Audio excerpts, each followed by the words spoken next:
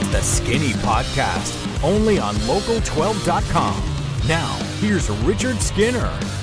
Welcome into the Skinny Podcast. It's the weekly Potpourri edition. It's brought to you by Ryan Kiefer of Prime Lending. I'm Richard Skinner, Local12.com digital sports columnist and editor, and he's Rick Broering. Each week we look at sports topics of local interest, maybe a national topic or two. We usually have a gambling segment, of course, my favorite segment, where you can ask me a question on any topic. Just send it on Twitter to hashtag AskSkinnyAnything. Rick, how we doing? I'm good. You know what? You're going to crush me for this. You know what I did out of a move of desperation the other night? You bet FC Cincinnati. Very, very close. You might find this worse. You bet the United States women's national team. I did on like a 4 a.m. game because I was working and I had to watch it. I had to be up anyway. So I was like, hey, perfect idea, right? What could possibly go wrong? Was it the semifinal game that they lost? You better believe it, buddy. Oh, my heavens to Betsy. That's why they lost. Now we know. Now the nation knows why the U.S. women's national team lost. It is because of you. That one's on me. It really is. I would actually kind of agree with you there. Least amount that I've ever watched the summer games, but I did watch the basketball semifinals this morning. Both games, and both games were good. I mean, U.S. pulled away in the first semifinal after being down, and the second game came down to literally a buzzer-beating blocked shot on a layup attempt for France to advance past Slovenia. And that was a lot of NBA dudes on those teams. Yeah, there are. I mean, that's the interesting part about the basketball stuff now. As much as people still want to make jokes and talk about how embarrassing it is, you're getting to the point where, I mean, yeah, the NBA or the Team USA still has Kevin Durant, who has heads and shoulders above everybody else on the floor. But after that, things aren't too uneven. No, exactly.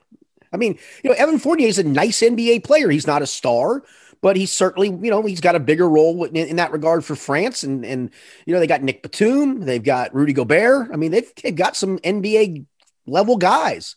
Well, the other thing is, when you're playing like Australia, like they were in this past game, and a guy like Dante Exum, who got drafted highly, came over to the NBA, got his lunch eaten, has gone back overseas to Australia. What type of chip on that guy's shoulder do you think there is when he's playing against these NBA guys? So and Patty Mills is a great international player. So good. Ricky Rubio is the best international point guard of all time. I mean, he's terrible in the NBA, but it's correct. But yes, but on the international stage, some of those guys just really play. It was fun to watch. Yeah, it has been. All right, well, let's get into some of our topics here, and we'll start off with the Bengals because the story of training camp so far has been kind of tough for fans around Cincinnati. Things are already getting testy on social media feeds. Joe Burrow and the offense stinks, and the defense has had their way with them, and the franchise is doomed, and we should all just pack it up and quit right now, right, Skinny? Yeah, that's the funny part is those of us reporting what we're watching in camp and seeing with our own eyes with other people who are not there, we're seeing the struggles. And you know what we're seeing? You know what we're really seeing? That Joe Burrow is a human being, and he's got some human frailties, which right now is him trying to mentally overcome and maybe even physically still overcome that knee injury. God forbid that guy's human. I might have exaggerated a little bit there at the end, just possibly. But, I mean, it is what has the feedback been like for you this week as you guys are tweeting and writing these things that we're liars, that we're irresponsible, that we're not being fair, that it's only day 3 of camp. It's only day 4. It's only day 5. It's only day 6. Well, last year early in camp, that cat was zipping it all over and talking about, finishing up some installation, which I guess thought they were doing last training camp too. Some of it is the defense has played extraordinarily well. Unfortunately, it was Deontay Smith the first day of pads at right tackle trying to block Sam Hubbard. Guess how many times Sam Hubbard was in Joe Burrow's lap? Constantly. So, and he doesn't look comfortable with the rush around him. He looks like he's trying to watch the rush to make sure somebody doesn't roll up into his leg. He's not driving the ball. There's a lot of things going on there. So there is some issues right now. Does that mean we're going to have these issues September 12th? Maybe not. I certainly hope not. But as of right now, he is struggling. Period. End of story.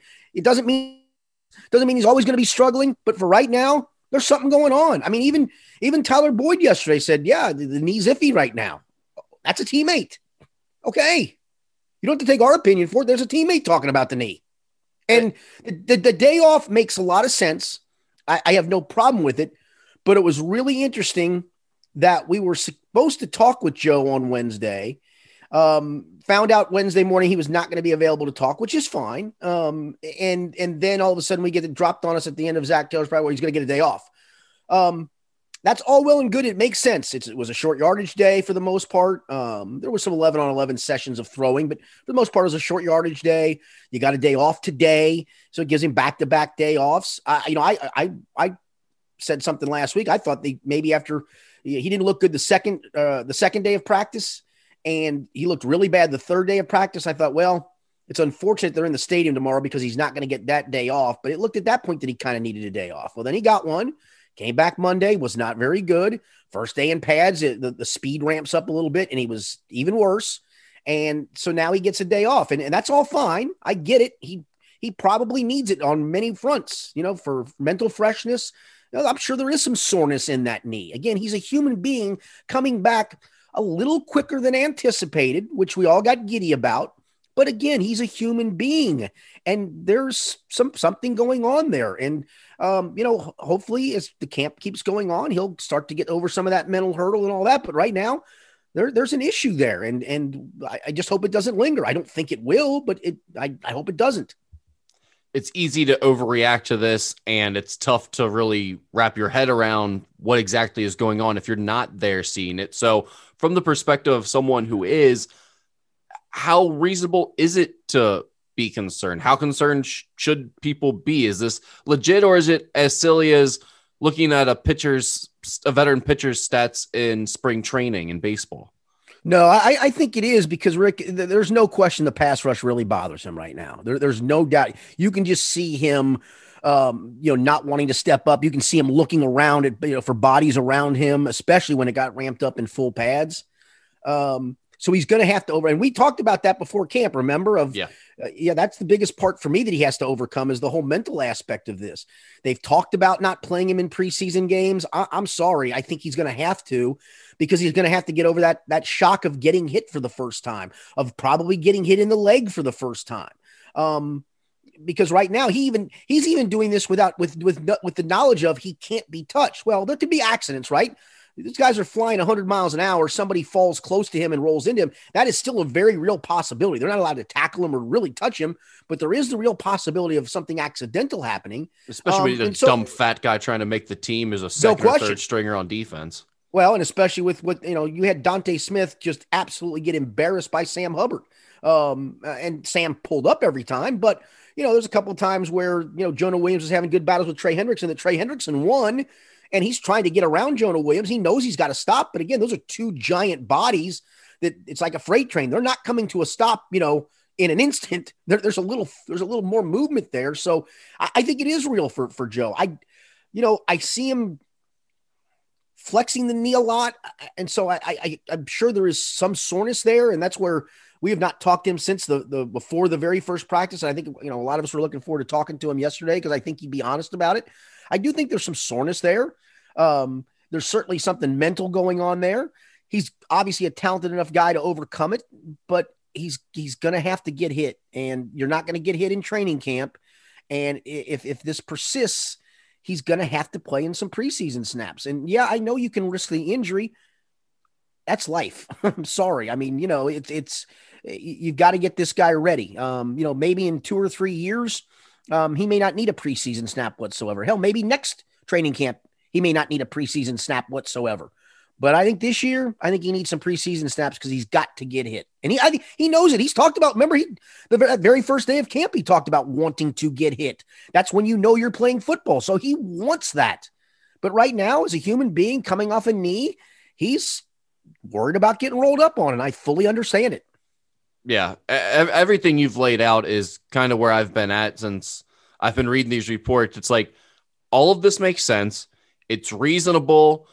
At the same time, I'm not getting too freaked out at this point, because this should have been expected. Like, this is not – this seems like it's part of the process. Now, if you guys are saying the same things on the last day of training camp, and correct, we do see him get into preseason games and it's an unmitigated disaster or something like that, then yeah, I'm going to start panicking a little bit more. But for right now, this feels very much like something that we should expect to happen, not just for the first couple of days of training camp, but really it should be a process. I would expect for him to return from this major knee injury while he's still such a young guy with an offensive line that is full of uncertainties surrounding him. This all checks out. So I think it's understandable to be worried, but to be panicking at this point and be over the top about it seems a bit excessive, I would say. Yeah, and I think my friend Paul Daner Jr. asked this question when we found out about Joe getting the day off late in camp. Was, and I can't remember how it was phrased, but it was something along the lines of, we saw him hit the ground running last year, and we saw him play, and you kind of expect him to be superhuman, and it kind of throws you off when you realize that he's not. I can't remember how it was phrased, but it was along those lines of look, that we've come to expect some crazy things. Was it crazy to expect him to hit the ground running, come off knee surgery? And it probably was. It was probably unfair of all of us, maybe including Joe himself, to think that. Yeah, I mean, at some point you just start believing the legend, even if it's your own legend, right? We all talk about him in a certain way, and it's a foregone conclusion that, yeah, he's a rookie who hasn't proven a whole lot yet. And yes, he's got major knee surgery, and he plays for an organization that's been one of the worst in football for the last 3 decades or whatever it's been now. But isn't he just going to be fine? I mean, that's like kind of where we were at on everything. Yeah. And that's not how life works. That's unreasonable. It's Joe. He's Superman. He'll be all right. I think he will, but he's not right now. Okay. Yeah. And all of a sudden you do get to this point where you're like, oh, wait a minute. If he's not just great, like we all expect, what is this team looking at again this year? And I think that's the fear of when fans see this and read this of, oh my God, bad. Yeah, because it's not just that we expect, oh, okay, this guy will figure it out eventually and he's going to be okay and long-term he's good. Everyone expects Joe Burrow to just basically jump into being an all-pro, awesome quarterback right away this year as soon as he returned. And it was just a foregone conclusion that he was not going to be a problem for this team, even despite everything he's dealing with and coming back from. So that was probably a little bit unreasonable on all of Cincinnati to be having those expectations, but that's the reality of where things were at in this city. It was just everyone had nothing but faith and confidence in Joe Burrow, and we'll see where that goes here. That'll obviously be a storyline that everyone is following very closely the rest of the way. Yeah. Now, on the flip side, let's give some credit and tip the cap to the defense playing well, because they are. Chidobe Awuzie is playing really well. Mike Hilton's playing really well. Eli Apple, when he got hurt, came in, and when Trey Waynes got hurt and played well, Waynes was playing well. Obviously, the back end's good. The young linebackers have flashed, which you would need some. We need some improvement from those guys. Jermaine Pratt had a great interception of Burrow, and was that on Burrow? Maybe. Bad decision, bad throw on Joe's part. Trey Hendrickson looks great coming off the edge, and Jonah Williams was won some of those battles. So I'm not going to say that it's because Jonah's been bad. Jonah's actually been pretty decent. And on the other side, obviously Deontay Smith was in over his head. So some of this, hey, you made some upgrades on defense. You need to see the defense be better, right? Well, we've seen it. So some of that's them too. And that's the good thing. And that's fine. But the way I said it before, is I look at it sort of like baseball training camp, pitchers, you're not too worried about their ERA. I'm going to take this defensive performance very much with a grain of salt as well. I'll believe that more when I see it in real live action than in training camp too. Have there been any other players that have stood out to you, good or bad, so far at training camp, or any other storylines that you see developing? Jamar Chase has been really inconsistent. He finally made a flash play yesterday on a 50-50 ball deep down the field. Brandon Allen just kind of threw it up for grabs, and he kind of out jumped Awuzie to get it. He's also had some drops wide open, running clean in the middle of the field. He's had a hard time at times getting some separation. So there's a little, I don't want to say disappointment there, but again, you got to put it in your head that this is still a rookie trying to figure it out. And I think Tyler Boyd brought it up yesterday of, maybe he needs to get in his book a little bit more, maybe a little more attention to detail, some of those things. And that's what maybe rookies learn is, hey, guess what? And Jamar talked about that, of making sure he lines up right.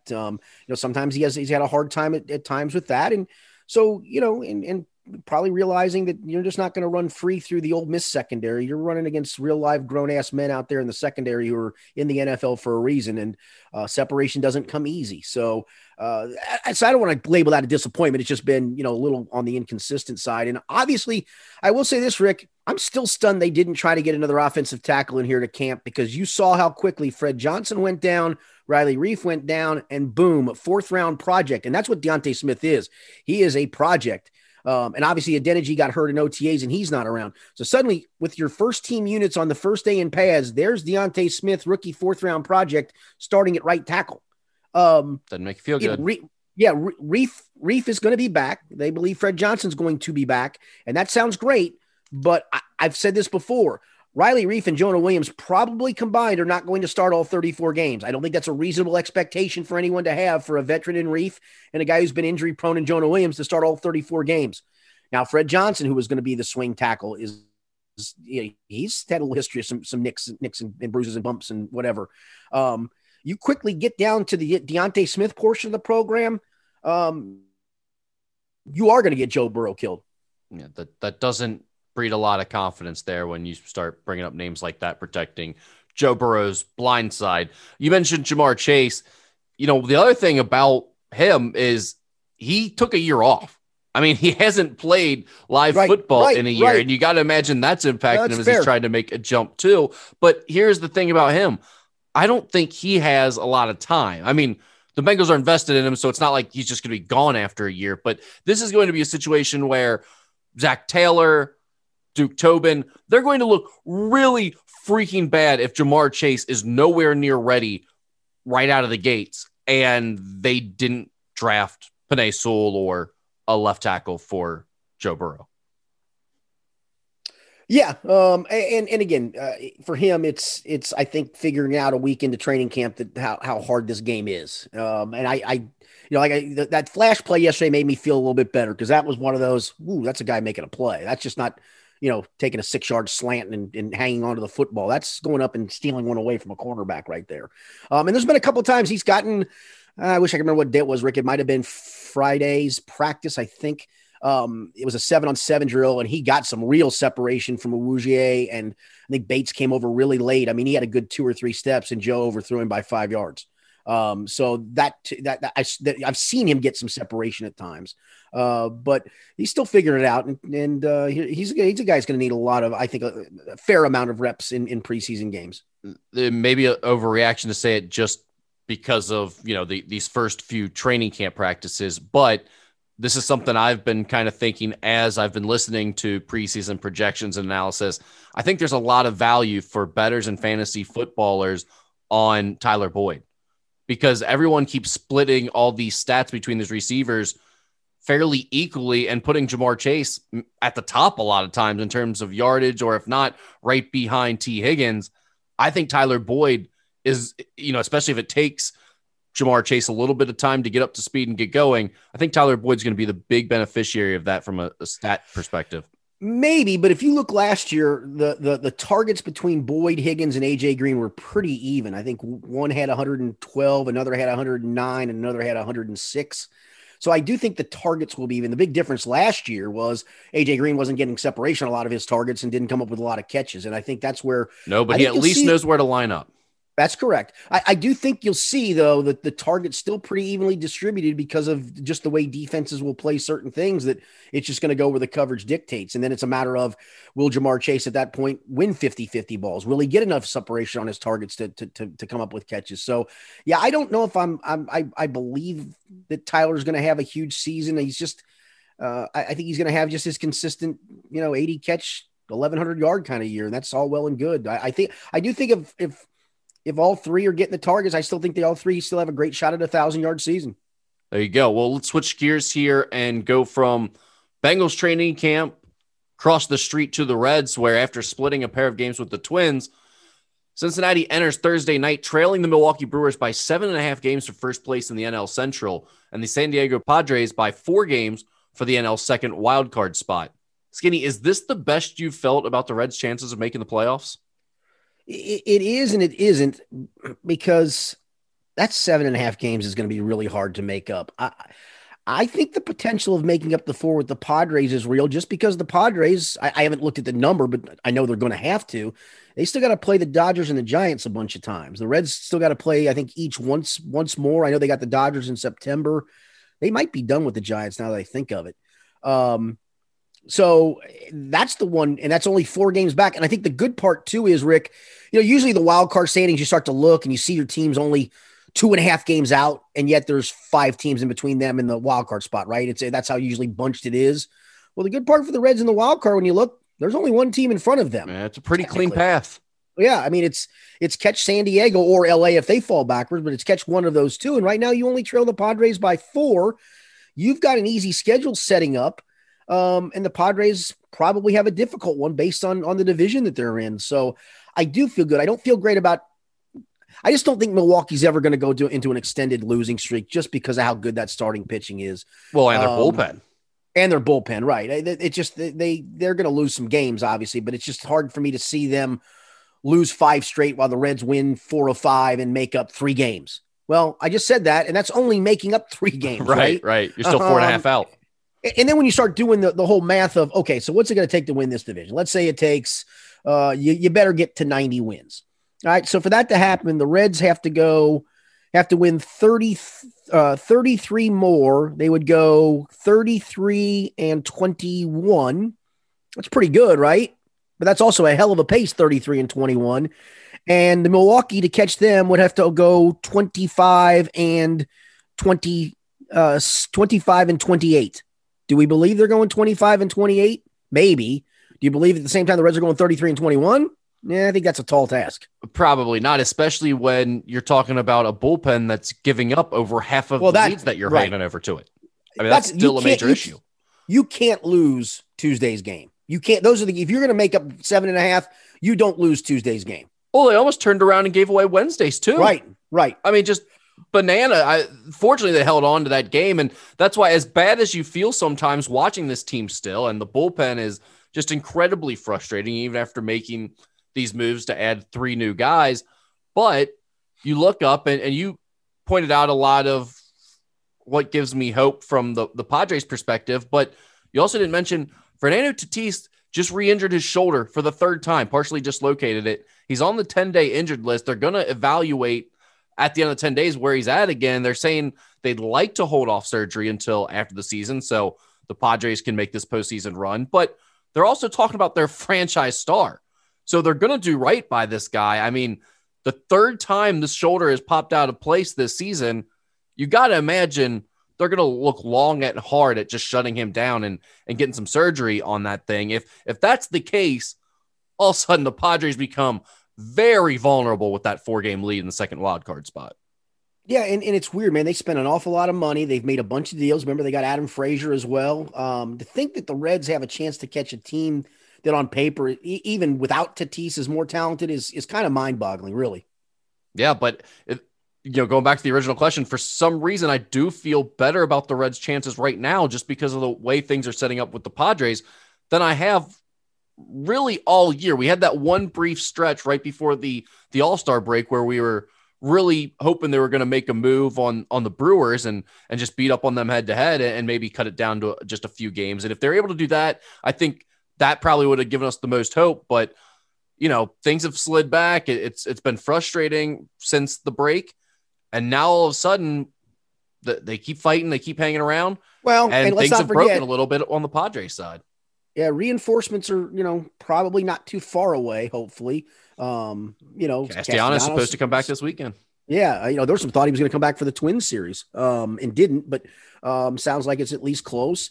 Hopefully leaves on a rehab. Senzel's on a rehab. So you're getting some reinforcements to it just the right time. The other thing too is, and I hope David Bell learned a lesson on Wednesday, and he probably didn't, but the fact that he let Lorenzen get multiple outs to get the save, I've talked about that for a long time. Instead of trying to get your starter through 6 and then have 3 or 4 different guys coach you for the final 9 outs. How about if one guy's going good, and he's thrown 11 pitches, just leave him in there. I know Heath Hembry was hot for a while, and that's fine. You rode the hot hand, but for the last week plus, he comes in and walks 2 people and gives up a bomb, and walks 2 guys and leaves the game, and walks a guy and gives up a bomb. Okay, you got your good hot week out of Heath Ember, your hot 2 weeks. He's a career journeyman, 4+ ERA reliever for a reason. No more of him in a closer role, please. Just please stop. Unfortunately, I feel like, we've said that about a handful of guys this year. So at some point he has to try somebody and stick with them. So I get or the multiple out guy. Lorenzen comes in the 8th, gets an out, leave him in, gets 2 outs, leave him in. Which I'm great with that too. But I'm just saying there is a certain part of me that totally understands the frustrations of being David Bell this year and the fact that you got to turn to somebody, and I mean, if you can't just keep moving on to the next guy every time someone screws up. So I get him sticking with guys to a certain extent, and showing some loyalty. But I mean, you're right. We've also seen enough of a lot of these guys to know that guy just ain't going to cut it. Or let the starters go in extra innings. We talked about cut down on the use of relievers as well. Yeah, well, you might have to start looking at that more and more as this. I mean, we're down the stretch. Right, and we're deep enough in where I don't need to baby him any longer, right? I mean, we're to the point of kind of no return. Again, I'm not here to tell you throw a guy 140 pitches, but I think we're at the point now where if a guy's going good, let him keep going good. Yeah, and I'm with you, and this may sound a little bit crass, but we're also looking at a starting rotation where it's not a bunch of young future stars of your organization. If you pitch them a little hard and it doesn't work out for them, or they struggle, or God forbid they get hurt, it's not exactly the end of the world with this group. You're not talking about Nick Lodolo and Hunter Green up here right now. No, and you've babied Sonny Gray, and babied's not the right word, but you've taken care of Sonny Gray, and he still gets hurt, so he can get hurt anyway. All right, Skinny, let's switch gears again from baseball to college football now. The Cincinnati Bearcats have been tabbed as the preseason favorite in the 2021 American Athletic Conference preseason media poll. Cincinnati received 22 of a possible 24 first-place votes in the poll to finish with 262 points.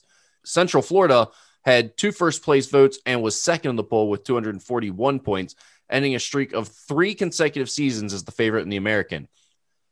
I don't think anybody was surprised by UC being picked first, but Skinny, do you think there's anyone that can push UC at the top of the AAC this year, or are the Bearcats going to cruise through their conference?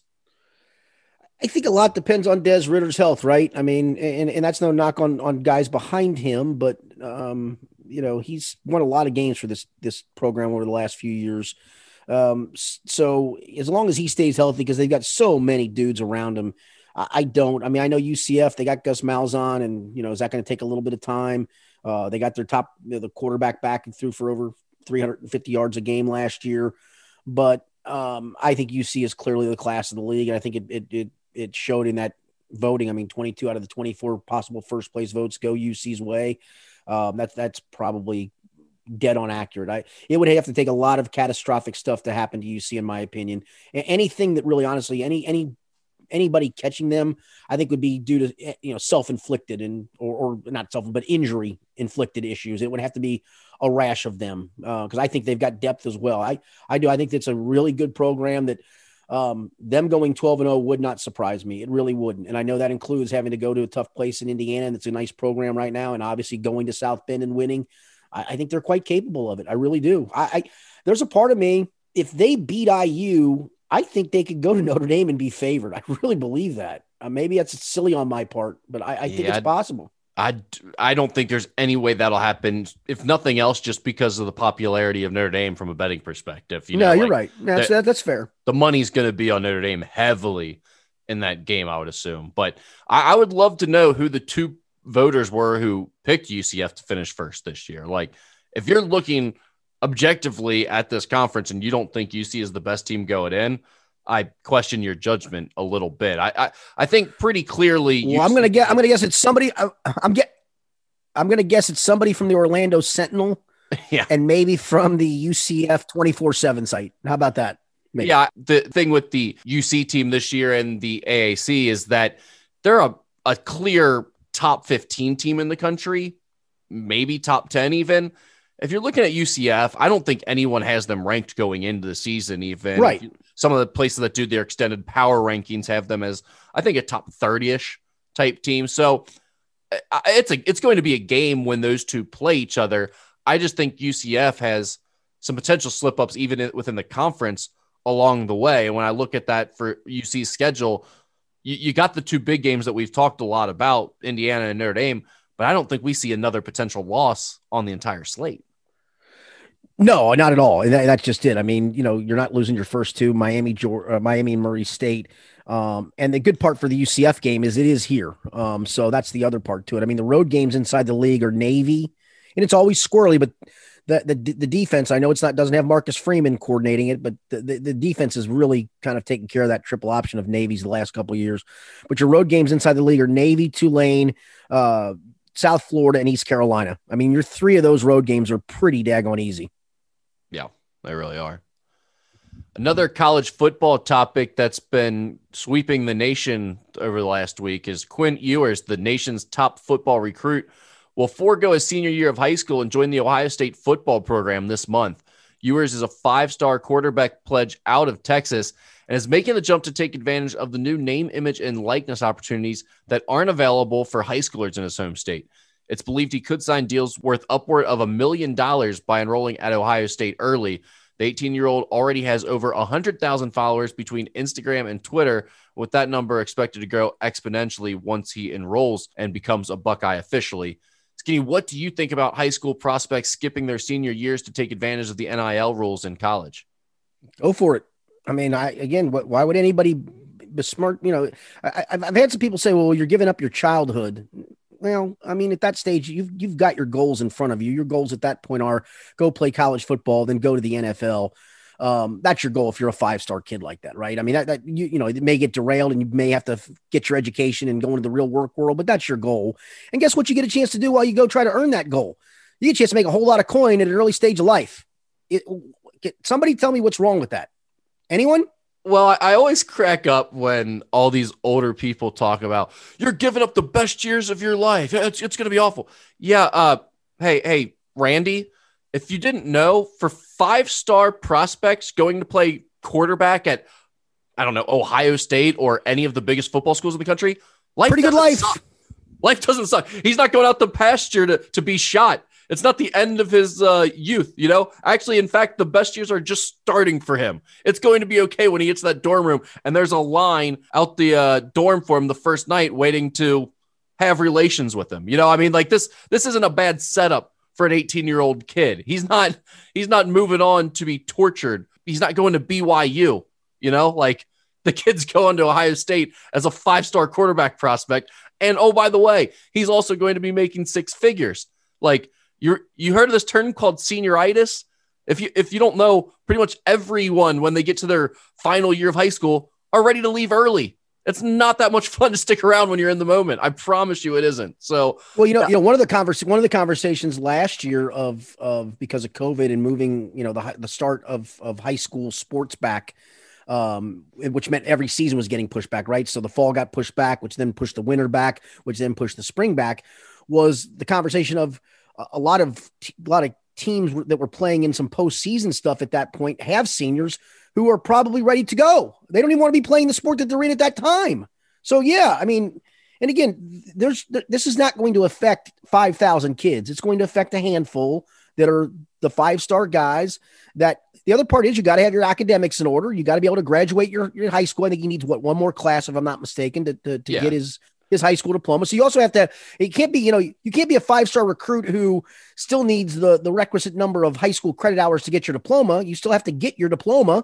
So, again, I don't know how anybody would think this is a bad thing for anybody. Yeah. His mom's in the school system that he's coming from. So he's, a good student and on all the studies. That's why he's able to do this. I think there's also a general lack of understanding that a lot of these guys have been foregoing half of their senior years, right? That's the other early and work out. Yeah, correct. That's correct. Isn't that new? Now, granted, he is giving up his final football season with his teammates, and that sucks for some of those guys that played with him or expecting him to lead them to a state title or whatever potentially. But you know who it doesn't suck for? Doesn't suck for the backup quarterback. Oh yeah, that's a good point. That's a good point. Now the guys he's throwing the ball to might not be too fond of it, but doesn't suck for Moxon. It doesn't. What was his first name? Was it John Moxon? What was his name? Are you talking in the movie about Friday Night Lights? No, in the one, I can't think of the daggone name of the movie now with John Voight is the old school football coach that everybody ended up hating, and the star quarterback got hurt, and then John Moxon had to come in. Varsity Blues. Thank you, Varsity Blues. Yeah. So it doesn't suck for John Moxon. I thought you were trying to think of Saracen there for a second. No. Old Mox.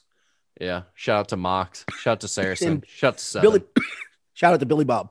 Yeah. I mean, I think that's really all we have on that probably, but I don't, it does not bother me at all that these kids are going to leave their senior years early. And as you pointed out, it's really not going to be that many of them. It's going to be a handful of kids a year, maybe. And, the idea that the best player in the country is going to go Ohio State because he has this opportunity. Guess what? The best player in the country already goes to Ohio State or Alabama or somewhere like that. So really isn't changing a whole lot here. All right, one more topic here before we get to some Ask Anything. NBA free agency this week. There's a ton of action across the NBA, but the real big storyline, I think, from most people's perspective is Russell Westbrook teaming up with LeBron James and Anthony Davis in Los Angeles. Do you think the Lakers significantly improved their chances of winning the NBA title next year by adding Russell Westbrook? And were there any other NBA signings that really caught your eye, Skinny? I will say no to your first question because it still depends on the health of Anthony Davis. I said that to Joe Daneman's a big Lakers fan from Fox 19, and some of the signings, I think the Carmelo Anthony signing came down when we were staying around talking or whatever, and all I did, I kind of splashed water. I said, it all don't matter if Anthony Davis don't play. I mean, honestly, I said that last year. Russell Westbrook's on his fourth team in 4 years? Correct. I mean, no, guy's a great individual player, but he's not a winner. And yeah, you're going to play with a guy who is a winner in LeBron, but as good as LeBron can be, and as good as LeBron still is at an advanced age, things didn't go so well when Anthony Davis got hurt, did they? They did not.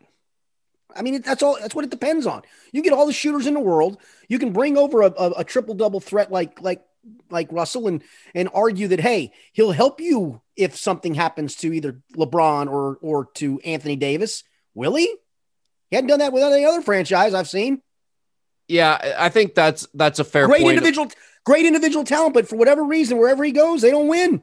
Not at a high level. That's a fair point because I felt the same way about Russell Westbrook. I think he's hard to win with. That being said, anytime you add a superstar, and he is a superstar talent, to LeBron James, it makes him stronger. It just does. So I do think it matters a little bit more now. If you don't have an Anthony Davis, there are those stretches now where he can help take some of that load off LeBron if you have a Russell Westbrook alongside. So does it help? Yeah, I think it does some, but I have major concerns about the fit here, about if anyone can really win with Russell Westbrook or if he tanks everybody's chances with the style that he plays, which is a very unique style for a point guard and quite frankly, kind of selfish. Also, Russell Westbrook doesn't fix the main problem they had on offense that they needed cured from last year, which is shooting. He's a terrible shooter. I mean, that's what they tried to do with the Carmelo Anthonys and some of the other guys, and maybe that is the answer. But I'll believe it when I see it. Well, I was just going to get to that. I'm actually, in some ways, more impressed by what they've done since the Russell Westbrook signing, which, Carmelo Anthony, Malik Monk, I think is a great. Yeah, I forgot Malik Monk. Yeah, under the radar addition for them because he's a guy that things haven't really gone all that well for him, but he has shot the ball very well since he's been in the NBA. That is one thing we know that he can do. And on this team, they're not going to be asking him to go be a alpha or a go-to guy. They're going to say, no, stand out there on the perimeter and knock down wide open shots. Right. And he's capable of doing that. And they also those were good. They got one other one too, didn't they? Wayne Ellington is another guy in the same boat who doesn't give you a lot, but he can really stand there and knock down 3-point shots at an over 40% clip.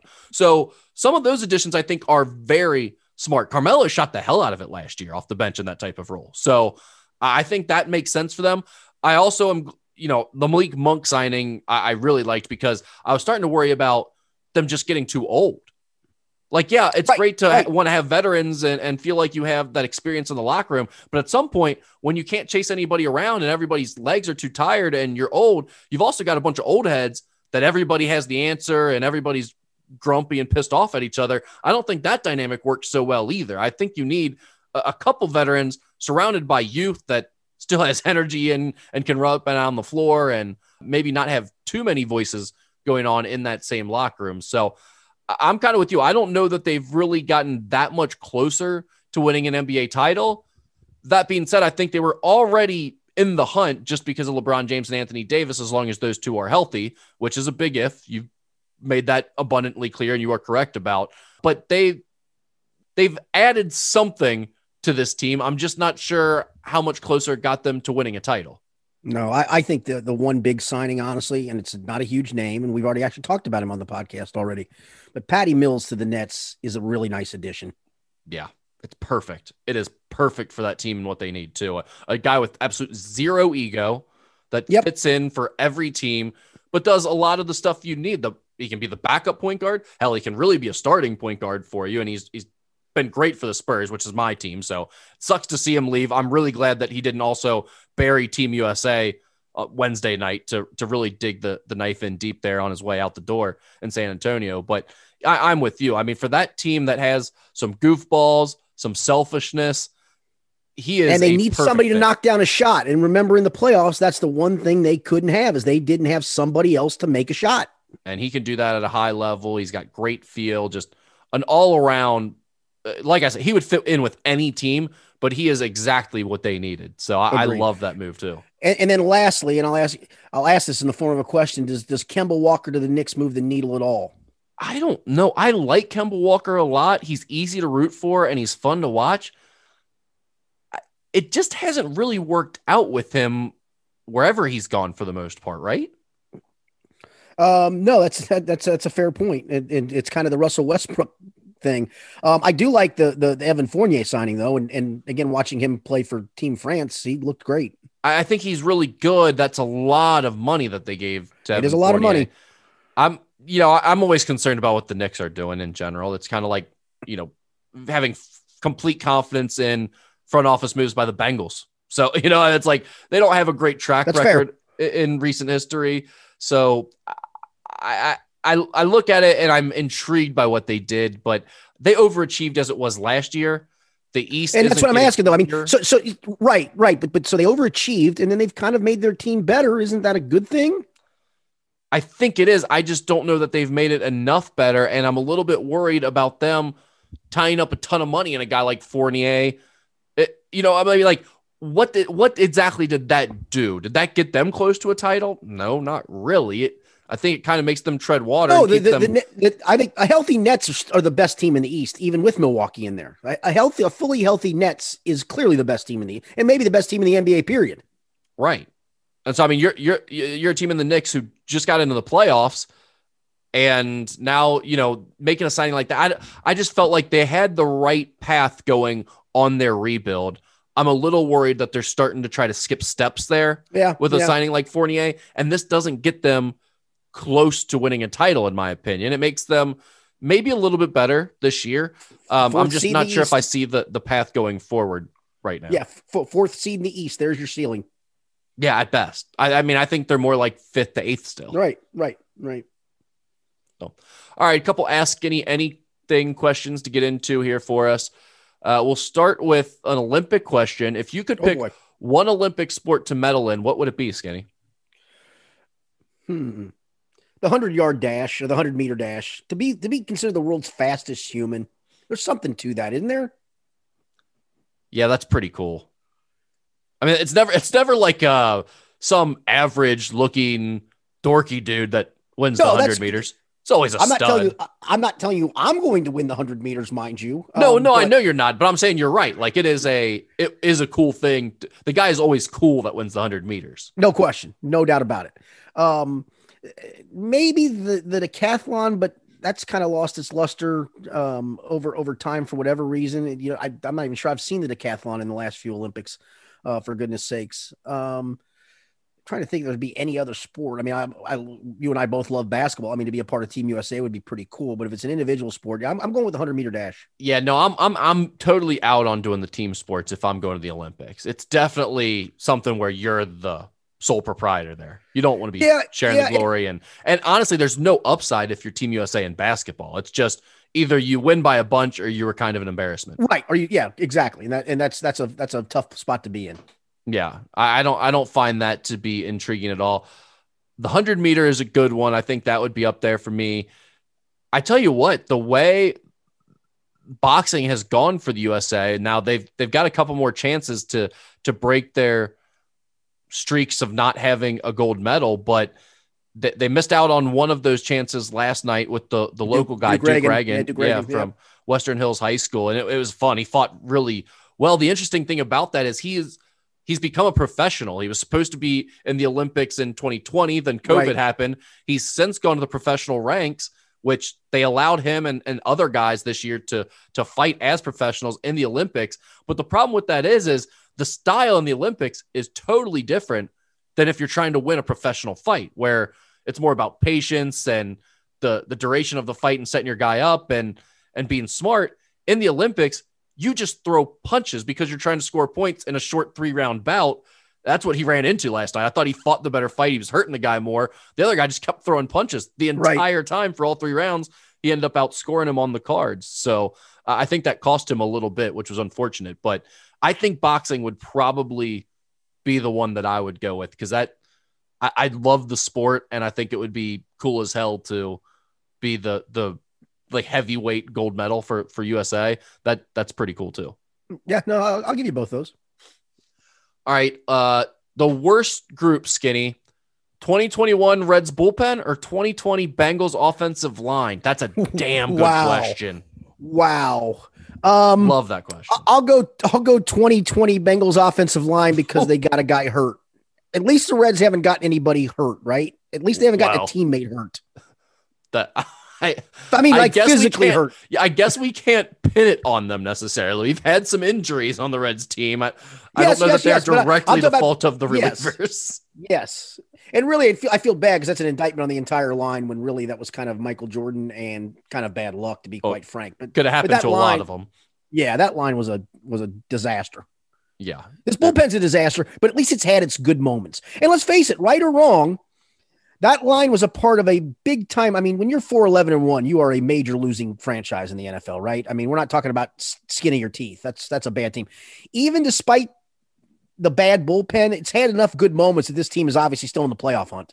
So it's clearly got to be the offensive line from last year. Yeah, I guess what I'm trying to think of right now is how many wins do we think the offensive line cost the Bengals last year? And that's tough to sort out, obviously, because Joe Burrow got hurt as a result of them. And the defense was so bad. Well, that's what I'm saying, right? They would have lost a ton of games regardless because the team stunk all around, not just the offensive line. Right. So it's like, how many wins did the offensive line cost them? What percentage of the season is that? And how many wins would it equate to in baseball? Because this bullpen has blown a lot of games. But it's also had obviously enough good moments too, because nobody finishes a game anymore. There's no complete games. So they've obviously done enough to still get you in the playoff hunt and be above 500. Yeah, I pin 99.8% of that on the offense being really good for the duration of the year, and the starting pitching got off to a slow start, but it's really caught up and pitched well as the season has gone on. So I pin most of it on those two factors more so than the bullpen. But yeah, I'm still probably going Bengals offensive line. That's a damn good question. I like it. Yeah, that's really good. All right, just looking through here, I think the only question we have left is one we're going to have to come back to for next week. It is from our guy Mo Egger, and it's please rank the following careers in order from worst to best. I played golf with Mo on Sunday. I discussed it. I said, I need a new one from you, buddy, and he's come up with it. I like it. He came through. Looking at this list, Skinny. All right. I think I know one single name on this list. All right, so how does he want me to rank them? From worst to best. Careers. And again, we'll probably have to come back and do this next week. All right, we will. Slowly go through the names for me. Milt Thompson. Milt Thompson, former Philadelphia Phillies outfielder. Brian Blados. Brian Blados, former Bengals offensive lineman who didn't have a great career. Fennis Dembo. Fennis Dembo was a Wyoming, played college basketball at Wyoming, was a really good college player, and I think he got a cup of coffee in the NBA. Ron Hassey. Ron Hassey was a catcher for Cleveland in the 80s, and then played on some of those good Oakland teams, the Canseco McGuire, Ricky Henderson-ish Oakland teams of the late 80s, early 90s. Rolando Rooms. Rolando Rooms, former Reds Expos backup outfielder. That's a great name from the past. That's the only one on this list that I knew. Okay, keep going. Justine Bateman. Oh, Justine Bateman. Oh, man. That's actress. What was the show with Michael J. Fox way back in the day? I'm drawing a complete. She played the sister. It was the Keaton family. Gosh darn it, what was the name of that show? I'll have to look it up. But Justine Bateman in the day was kind of sexy. Now I'm Googling, but Kelly Holcomb is next on the list. Kelly Holcomb, the former Browns quarterback, who I believe has the until Baker Mayfield, I believe he's the only. I got to look this up. I think he's the only Browns quarterback since they came back in the NFL before Baker to start a playoff game. Fair enough. Damon Berryhill. Damon Berryhill, Cubs catcher in the late 80s, was, I believe, on a playoff team, the 89 divisional champion Cubs team that lost to the Giants in the NLCS. Got a little bit of power. I like Damon. Damon Berryhill was a serviceable guy. I did know Kelly Holcomb, too, I should say. Okay. All right. Yeah. Did you look up Justine Bateman?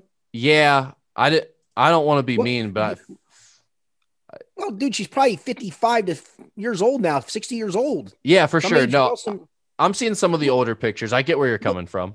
Look her up and see what that show was. It was she was in. Gosh, are you on a Wikipedia page or just the images? Yeah. Well, I was on the images, but now I'm on IMDb. Family Ties. That's it. Family Ties. Thank you. Okay, there we go. She played Michael J. Fox's sister. Glad we got that sorted out. Justine Bateman. Have you seen her recently? No, I've not. Yeah, don't. It's kind of like Christy McNichol, who everybody had the hots for back in the day. She kind of faded off the planet. Melissa Gilbert. Chuck Nevitt. Chuck Nevitt, big center, backup stiff center actually, I think he played for a pretty decent period of time in the NBA. Didn't play much. Always seemed like he was on rosters. Deb. Oh, I know this one too. Deb Dixon. Deb Dixon, of course. Yeah. Crime Stoppers. Stud. Local 12. Yep. Dude, she's going to be near the top of the list when I eventually rank these for next week. No doubt. Probably number one. Bill Gullickson.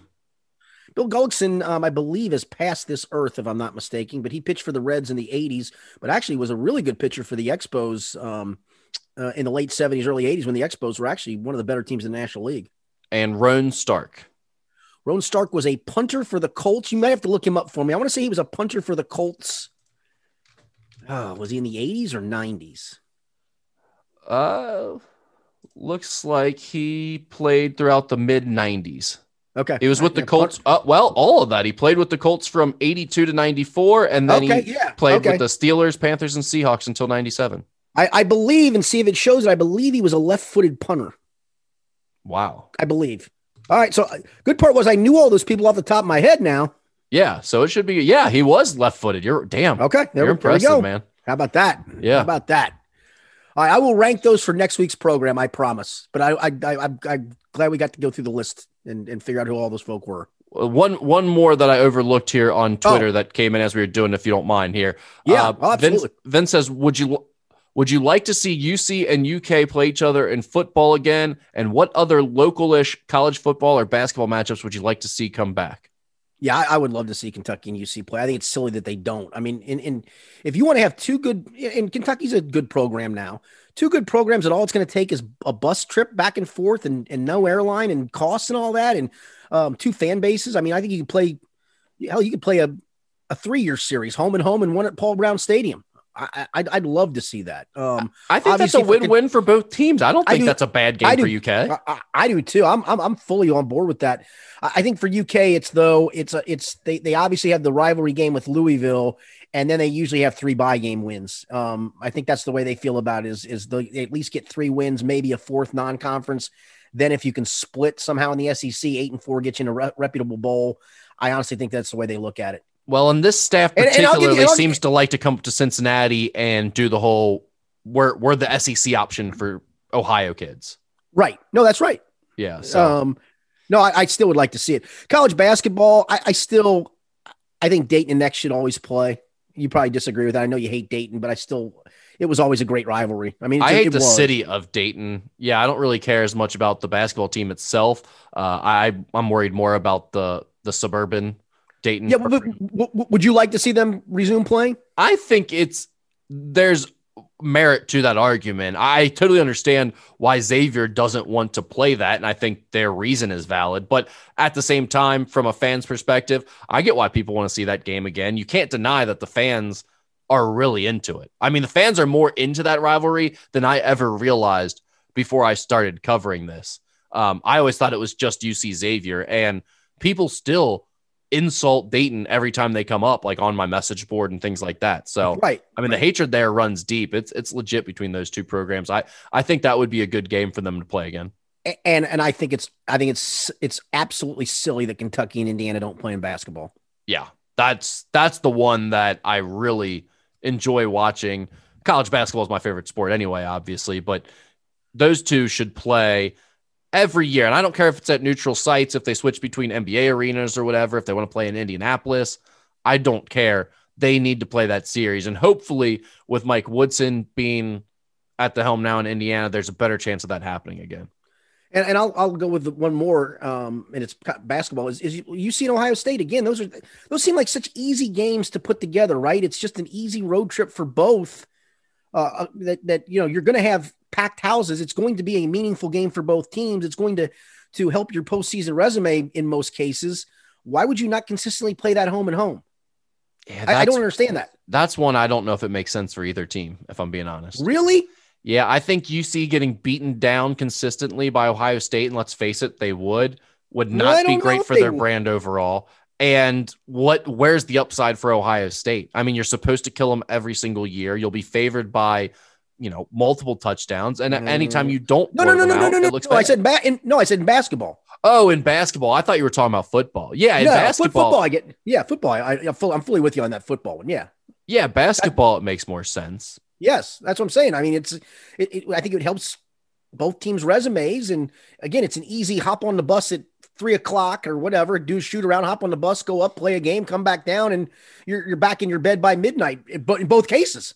Yeah, I think for Ohio State at this point, they're not going to give UC any help being an AAC program in recruiting. You're probably right. You're not going to give them a chance to even play you and get a win over you to give them a boost in recruiting. So I get that. I mean, Ohio State wouldn't play Xavier or UC, and Xavier's in the Big East. So Xavier's got the better chance of getting that game right now than UC does. Yeah, I just think any time that, for athletic departments, it always seemed like they're pleading poverty and being cash strapped. Why would you not put together a quality game on a bus trip as opposed to piling everybody into a charter flight and flying somewhere? Yeah, I got news for you. They don't really care about money. That whole broke thing is a lie. Yeah, that's probably true too. But it still would make sense, and I still would like to see. And that was the parameter of the question. I still would like to see it. So I think those are some good ones. Good question. All right, I'll put together Mo's ranking for next week. If you've got anything, send them Rick's way as the week progresses. We'll be back next week with yet another podcast. For Rick Broering, I'm Richard Skinner. This has been the Skinny Podcast, the weekly potpourri edition, brought to you by Ryan Kiefer of Prime Lending.